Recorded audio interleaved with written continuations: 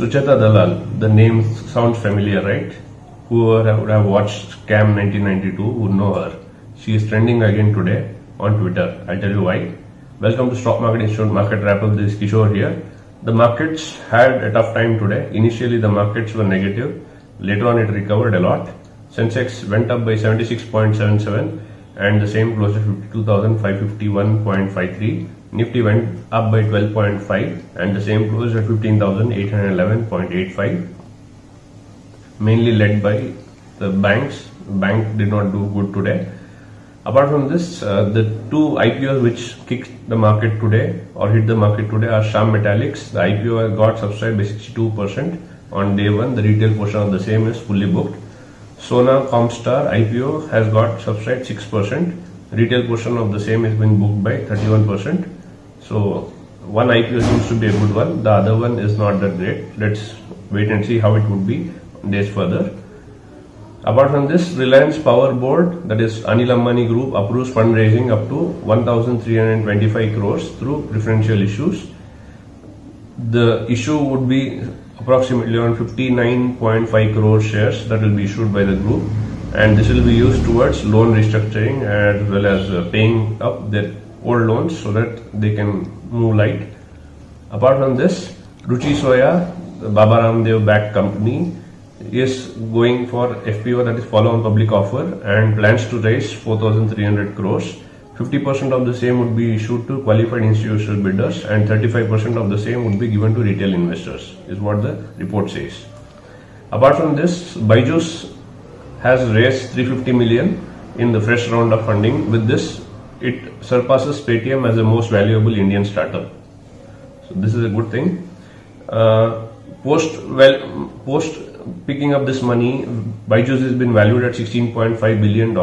That's a huge amount. So this is the news. Center clears 91 mobile apps, including Paytm, Make My Trip, and other, to have bookings, COVID-19 vaccination bookings. So you don't have to only worry about Cowin or any other app now. You can always go ahead and use other apps to book your slots so that it becomes easy for people to get vaccinated. The top gainer for the day is Tata Steel, which went up by 1.48% and the same closed at 355.95. The top loser for the day is Adani Ports. Adani was in news today because of FPI accounts getting seized by the regulator, wherein a lot of money has been pumped in by these three accounts, and Sucheta Dalal also tweeted about them and she is trending today. So a lot of these companies almost hit a lower circuit, and at the end they recovered a lot, but still they were the major losers for the day. So Adani Ports went down by 8.49% and the same closed at 768.45. Do look at regulators' directive going forward. If things go clear, then it's actually a very good move. So start buying it in bits and pieces so that you can get good value or good earnings from this in short term. Apart from this, gold has gone down by 494 rupees and the same is right now trading at 48,409. I think it's gone down by almost 10 days low. Silver has gone down by 646 and the same is right now at 71,581. USD has gone up by 26 paise and the same is right now at 73 rupee 88 paise. Euro has gone down by 28 paise and the same is right now at 88 rupee 25 paise. No surprise for guessing. Petrol as well as diesel both have gone up. Petrol has gone up by 30 paise and diesel has gone up by 31 paise for every 1 liter. Crude right now has gone up by 35 rupees for every contract and the same is right now trading at 5,237 in the markets.